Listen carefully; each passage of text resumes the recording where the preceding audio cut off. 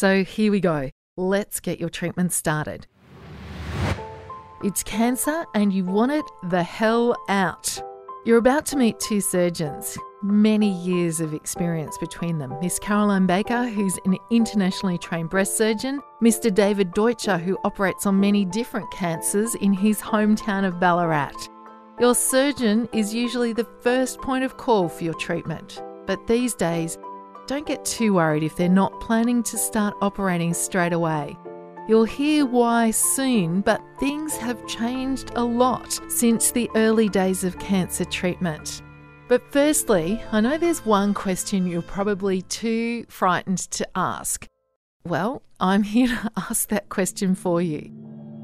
What exactly does cancer look like when you're operating on it? Are we talking a big black lump like we see in the movies? Okay, so when I operate, I actually don't want to see the cancer. So I'm doing a lumpectomy, so I want to take the cancer out with a margin of safety. I don't want to cut into it. Or I'm doing a mastectomy and the cancer's somewhere in the middle. So cancer, crab, you know from the Latin root, it's whitey grey usually, and it's got spicules, like little tendrils or claws of the crab coming out into the surrounding tissue. It can be scurous, which means scar-like, so contracted in the middle. Sometimes it has a lot of blood in it if it's got cystic spaces. So particular types of cancer can have bleeding surfaces, so it's got old blood. But in general terms, it's a whitey grey lump. Cancer is like the political equivalent of anarchy. In a democracy, there are certain rules and regulations that we all abide by, and so the society runs, because we work within restrictions, which are the laws. There are biological laws whereby tissues abide by the rules. So a bowel cell stays a bowel cell, a lung cell stays a lung cell. But in cancer, it becomes anarchy so that it doesn't adhere to the rules and regulations of its habitat, and it doesn't abide by tissue planes. It just infiltrates and burrows into spaces and ultimately takes over the body. The other thing that also throws people is there's so many different types of cancer. Like even in your specialist area, breast cancer, there's quite a few different kinds. Oh, there's a lot of different kinds. The reality is there's different ways of talking about breast cancer. It's better not to get caught too much with the nomenclature and to focus on there's a few key things that you need to know from your pathology. Now, all the advocacy groups will tell you should have a copy of your own pathology and you should be able to reference it at any time, and I always give it to my patients, but there'll be 4 or 5 pages and then there's a picture, and the picture tells 1,000 words. Okay, so there's the lump in the middle. It tells you how big it is, so size is important. It tells you what grade it is. So the grade is the biological activity when you look under the microscope, and that's divided into numbers. 1 is slow growing or well differentiated. That's the good one. 2 is moderately differentiated, medium speed of growth. And 3 is high grade, faster growing, the not so good one. So size, grade. The other thing that we always look at is the lymph nodes. So there's a whole lot of palaver about lymph nodes, but lymph nodes are part of the body's defence system. So they help fight infection and cancer. And basically you want to know, is there any cancer in them or not? Predominantly, the reason for that is it's a marker of risk of metastasis, which is spread around the body. Okay, so if you have involvement of the nodes, there is a higher statistical probability that you may have microscopic, at minimum, disease elsewhere in the system. So that means that you need to embark on more rigorous total body treatment, what we call adjuvant treatment, to stop the disease from coming back. When I first started out, a lady might come with a breast lump, so there weren't good mammograms to pick up lumps that the patient couldn't feel, so they came with something they could feel, and you'd take them to the operation theatre and they wouldn't know whether they'd wake up with or without their breast, because you'd take that tissue, have it snap frozen, and the pathologist would look at it, and if it was cancer, you'd remove the breast and take all the armpit glands. Well, now, of course, we can get biopsies before we go to theatre, and we can talk about breast conserving surgery, and we can talk about not taking all the glands from the armpit or the axilla. But I'm assuming things have changed from when the first thing that was done was to operate to get the cancer out immediately. So there's a huge change that's accompanied with better what we call imaging or radiology. So from CT scans, the computer sophistication of CT scans now is extraordinary and evolving. And of course we have MRI, and that's particularly important in back passage or rectal cancer, where we can look at how many nodes are involved or what nodes are involved and how it might expand into the pelvic structures, because that sort of surgery is major surgery. So we're better informed before we plan an operation. So what's the big change for breast cancer surgery? When I was training many long centuries ago, Stop we it. did what's called an axillary clearance on everyone. So an axillary is the armpit, and clearance means clear it out. So you'd just make a cut and you'd basically empty all the tissue that sits tucked in your armpit, which is predominantly fat, and it has lymph nodes studded through it. So that's a pretty blunt tool, because you took all the lymph nodes out of everyone, and only maybe about 40% of patients actually had any cancer in the lymph nodes. So the other 60% didn't have any cancer. You took away all their lymph nodes, and then they suffered the chance of significant morbidity because of your operation. And the main thing for that was lymphedema. So lymphedema is swelling of part or all of your arm that occurs at some point after the surgery. Average time of onset's not straight away, it's at more 3+ years. Lymphedema predisposes you to recurrent infections in your arm, which can be quite debilitating for a small number of people. So the sentinel node biopsy is a taking of the first draining lymph nodes, usually in the armpit. So identify those nodes by usually a dual technique of where you inject a bit of radioactive tracer into the breast, something called a lymphoscintigram, and then you also inject a lymph avid dye, a bright blue dye that travels in the lymph vessels from the breast up into the armpit. Then I do an operation where I'm looking for bright blue radioactive lymph nodes. And that may be 1 or 2 or 3 or 4 of the up to 40 that you have in your armpit, but I take those ones out. So then we check those and we look at whether they've got cancer in them or not. And that is then a reflection of the likelihood of any of the other lymph nodes having cancer. It's not a perfect test. There is what's called a false negative result, which means you take the sentinel nodes out, you're really happy, yay, no cancer, and at some point down the track, cancer comes up in that armpit. So you've been falsely reassured that there's no cancer there, hence maybe not had as much systemic treatment as you would have had. But that false negative rate is reassuringly very low.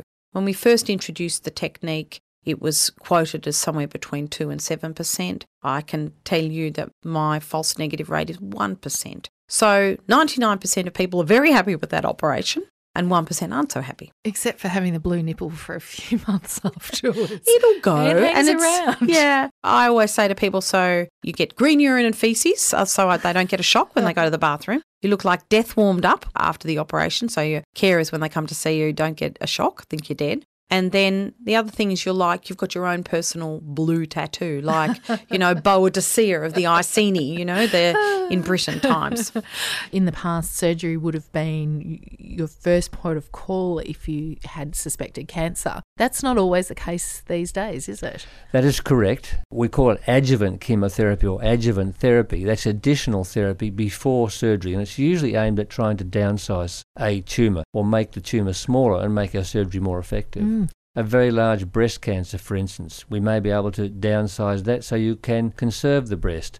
In the back passage, downsize it so we can take the tumour out and reconnect the bowel so you don't have to have a permanent stoma or a colostomy. So how does cancer move from its original site and start to really cause damage? When you have cancer, it's either a primary or a secondary. So primary means that when you find it is in the tissue of origin. So we know that primary breast cancer is normal breast cells that have gone pear-shaped and they've stopped responding to the normal body controls that regulate how they divide and grow. So they're rogue elements. A secondary is a lump that has turned up somewhere else, having started in tissue of the primary. Okay. All cancers can have secondaries. It's the likelihood of the secondary happening that is your prognosis. If you have a teeny tiny, slow growing, not in the lymph nodes breast cancer, it is highly unlikely to metastasize. So that's the sort of cancer that's frequently picked through breast screen. So breast screen can offer you a curative experience. There are a lot of factors in the inherent nature of the cancer that affect its likelihood to metastasize.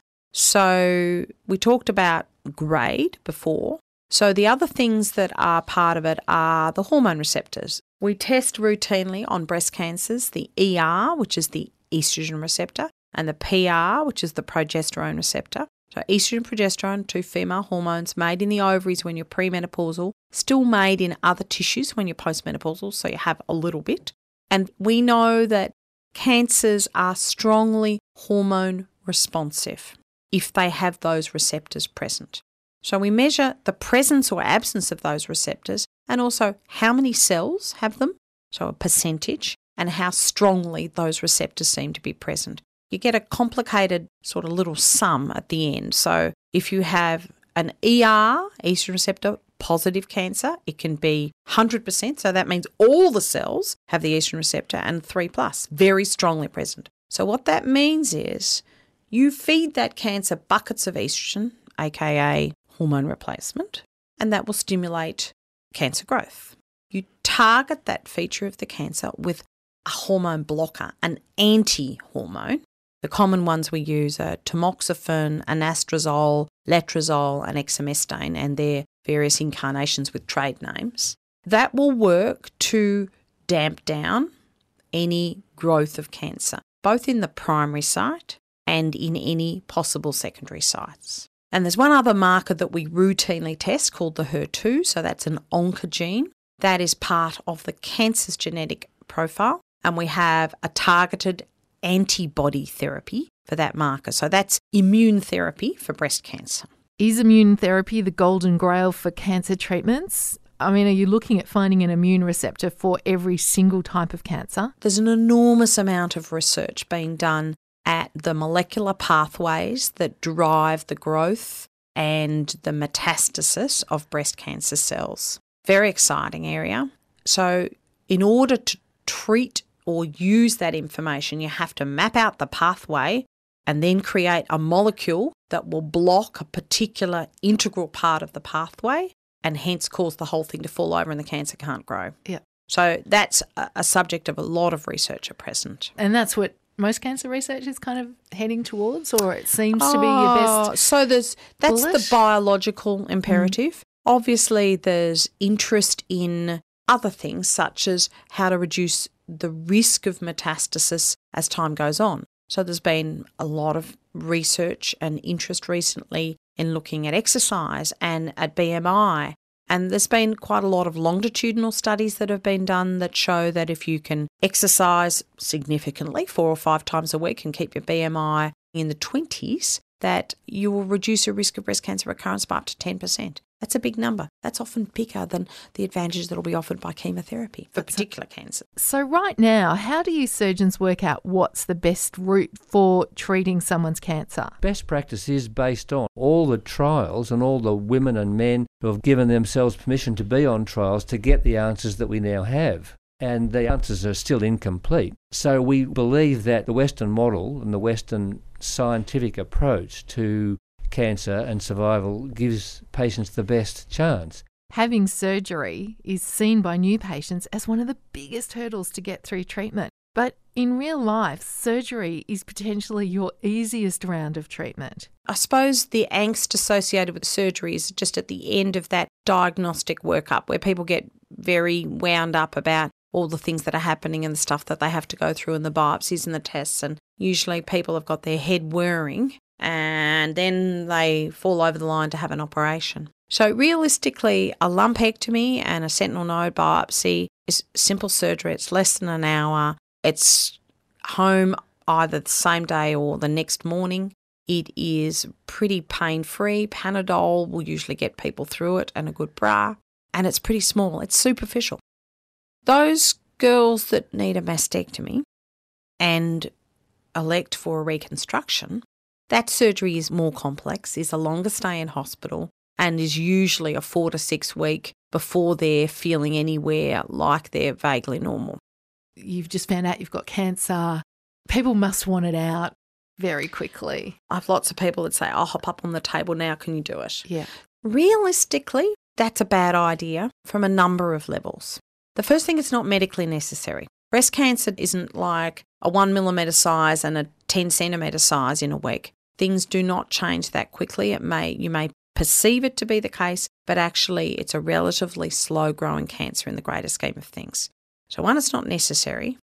2, it feeds into the whole anxiety and angst of everything.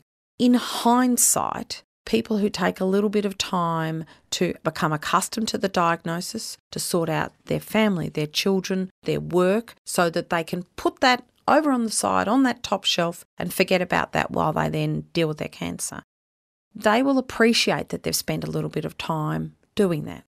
Then the third reason for not to rush is you want to feel like you have some ownership in this. You've got a little bit of control. Okay, I understand what she told me. I've got some things to think about. Do I understand? Do I follow? Is her train of thought clear about what she's recommending to me? And if it's not, then the right time to get a second opinion is before anything's happened. So people should try and feel empowered. It's a decision that needs to be made with a bit of time and thought. We've gone from a period of time, I mentioned my younger days when a laddie would come and they had a breast lump, and we'd try and put them on the next list, which may be tomorrow or the same week, and they didn't know whether they're going to wake up with or without their breast. And the intention of that was not harshness. It was actually the hope that we were doing the best for them. Now we understand that part of the journey is coming to grips with what might happen, of which surgery is only one part. And whilst it may be an anxious wait to look at so many options, I often counsel patients and their families to say, look, this is part of the journey where you gain confidence to know that the people who are going to look after you will do that, and then you're making the right decisions so that in the future you can deal with that better. That requires perhaps counselling, and maybe that's counselling from professional counsellors or time with your surgeon or your oncologist, and certainly with your family. So again, if somebody comes to me with, it's not usually with a biopsy, they may have had one, but they come to us with a lump or a suspected abnormality on an x-ray, like a breast or something in the bowel, I always advocate that they bring as many of the family as they want and that they write notes. And you need time to assimilate this challenging news. It is you, it's happening to you, and I'm pleased to say that breast cancer and the ladies that unfortunately suffer from it, I think are at the forefront of being able to control their destiny a bit. And that's due to all the good work of the women that have gone before, in particular someone like Lynn Swinburne, the ex-CEO of BCNA, who didn't feel like her journey at the beginning was how it should have been and did something about it. Cancer is a condition, not a sentence, and there are 3 things. You've got 3 C's. You've got your cancer, we aim to cure, sometimes we can't, but whatever happens, we'll take care of you. And they go out remembering those 3 C paradigms. We've asked people what they wish they'd known before they had cancer. Like, what is it they wish they'd known? And I can remember after surgery for me, and you said, I think we're going to have to do chemotherapy. I can remember going, what?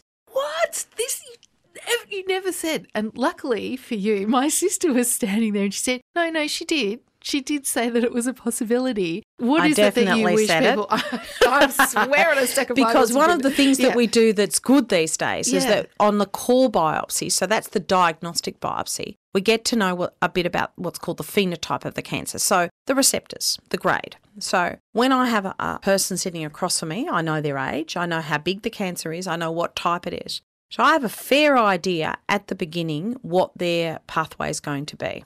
So to be personal, your cancer was what's called a triple negative breast cancer, so ER, PR and HER2 negative. So absolutely 100% I knew you would need chemotherapy. I knew that. I told you that. I wrote it down on the piece of paper. I'm sure you I did, wrote it down on the piece of paper and I gave you I kept a copy of the piece of paper because people don't remember. No, but is that, That's that must be normal. so frustrating for you, isn't it? No, it's not.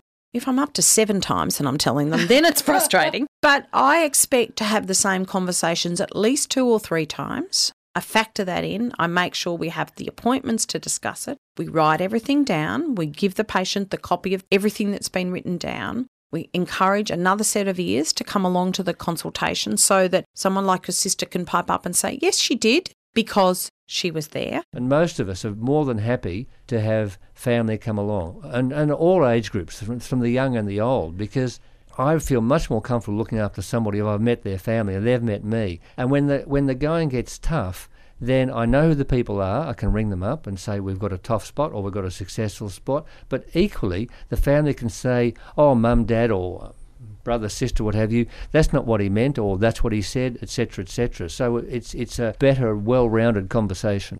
It's really important to have good quality written information, not random Google breast cancer. I would thoroughly encourage that everyone who's diagnosed with breast cancer insist that they get a copy of the My Journey kit distributed by the BCNA.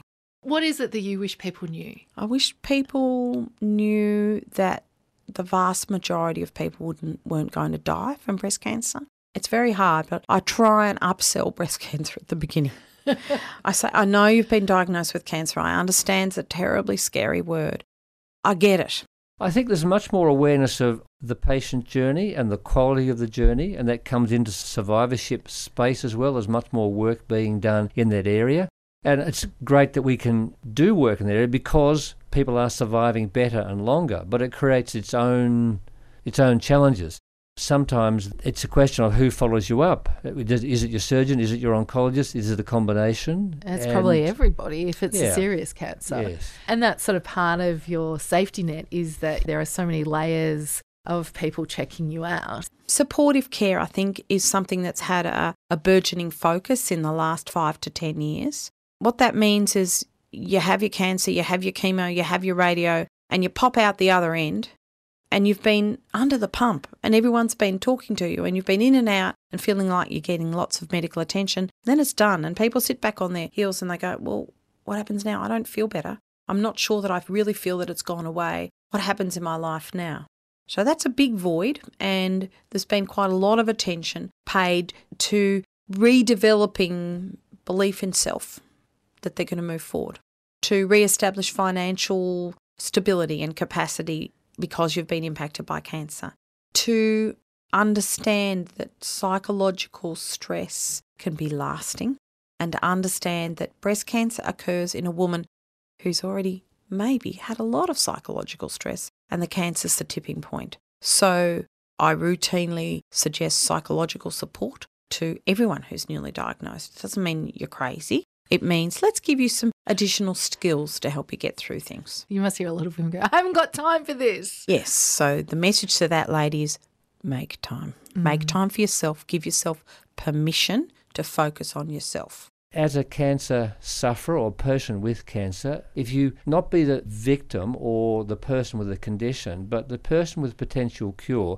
and the person who can continue to contribute to the family, so that's a tough journey. Gain support from family, friends and professionals, but also that you're in control and you are contributing. People and your friends are learning from you. It is a scary journey. It's an uncertain journey.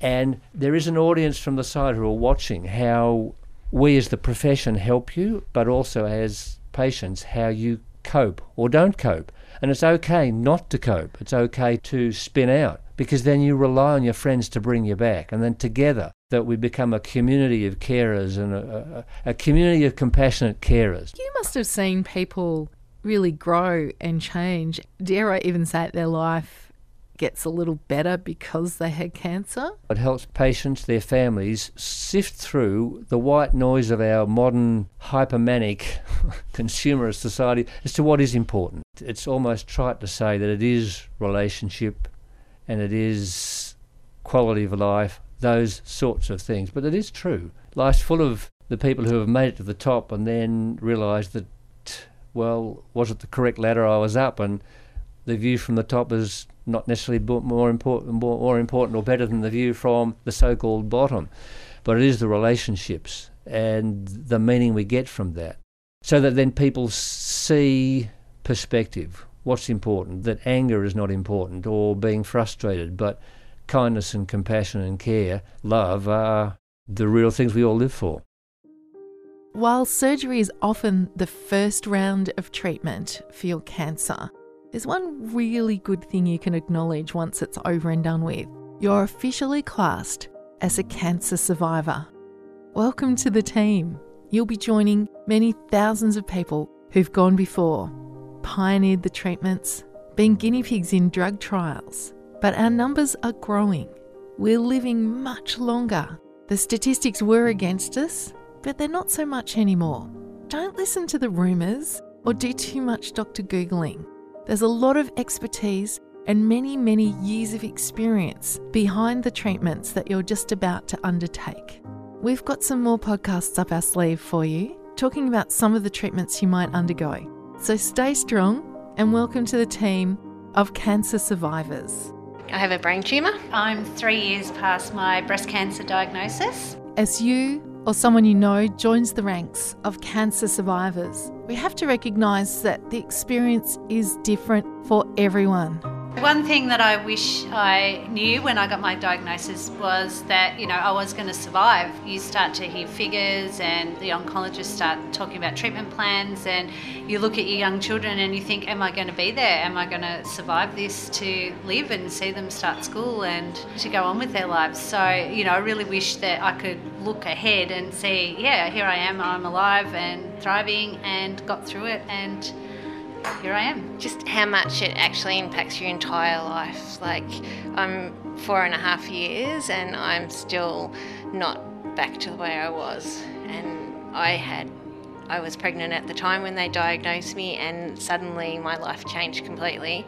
And then everybody expects you to go back once you've had your first lot of surgery, and you don't. You're completely different, and no one tells you that. They want you to go and you should be back doing everything, and you've got kids, but no one's there to help you and things like that. Especially, I've got 4 young kids, and all of a sudden, after you come home from hospital, you'll be fine, and you're not. Holding my little girl for the first time after, because she was 6 weeks old when I had my first surgery, and that's the only thing that got me through. Because you have to do it. Like, you can't turn around and say, no, I'm not going to do it, because you've got little people looking after you. Look, they can't do anything. They're 6 weeks old, so you have to say yes. You don't get a choice. Prostate cancer. I didn't go to doctors a lot. My mate said to me, you should go and have a checkup, and had some tests done. They said to me, your sugar's all right, your cholesterol's all right, but you've got PSA is up a bit. And I said, well, what's that? So they told me all about this prostate then, and I'd never heard anything about it.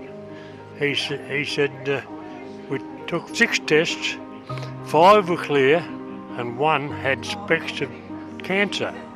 And I said, what happens now? He says, well, we'll take it out and put you on Viagra. I said, no, you won't. So I turned around and I came home, and he wanted to take it out too, but I said, no, there's got to be an alternative.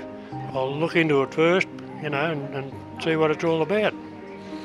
So we went on the test and watch scheme. I forget what they call it now. Something like the test and watch. Yeah, so I've been on that for just on 19 years. My PSA goes up and down all the time. It turned 82 the other day. They did about 5 biopsies before they found anything, and having a biopsy without anaesthetic is lovely. In the days before they now got the newfangled machine. The main thing I think about the whole lot of it is a lot of luck. My first biopsy said it was non-aggressive, and I was going to, you'd die of something else first.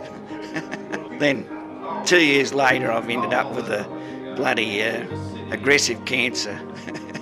I asked a specialist about it and he says, it happens. I wasn't a silly old bugger that wouldn't go to the doctor, but I still ended up with an aggressive cancer. And if you wanted to know more about our cancer experts... I am Miss Carolyn Baker, FRACS. I'm Director of Breast Surgery at St Vincent's Public Hospital in Melbourne, and I'm a Director of Victorian Breast and Oncology Care, my private practice in East Melbourne. And in Ballarat, Mr Deutscher. I'm just happy to be called David Deutscher. I'm the Clinical Director of the Integrated Cancer Service, and I work as a surgeon in St John's and the Base Hospital. This podcast was made possible with thanks to the Grampians Integrated Cancer Service, and the Health Issues Centre. Consumer voices for better healthcare. Oh, and I'm a cancer survivor too. I'm Penny Johnston, and I hope you found this Cancer Survivor Guide helpful.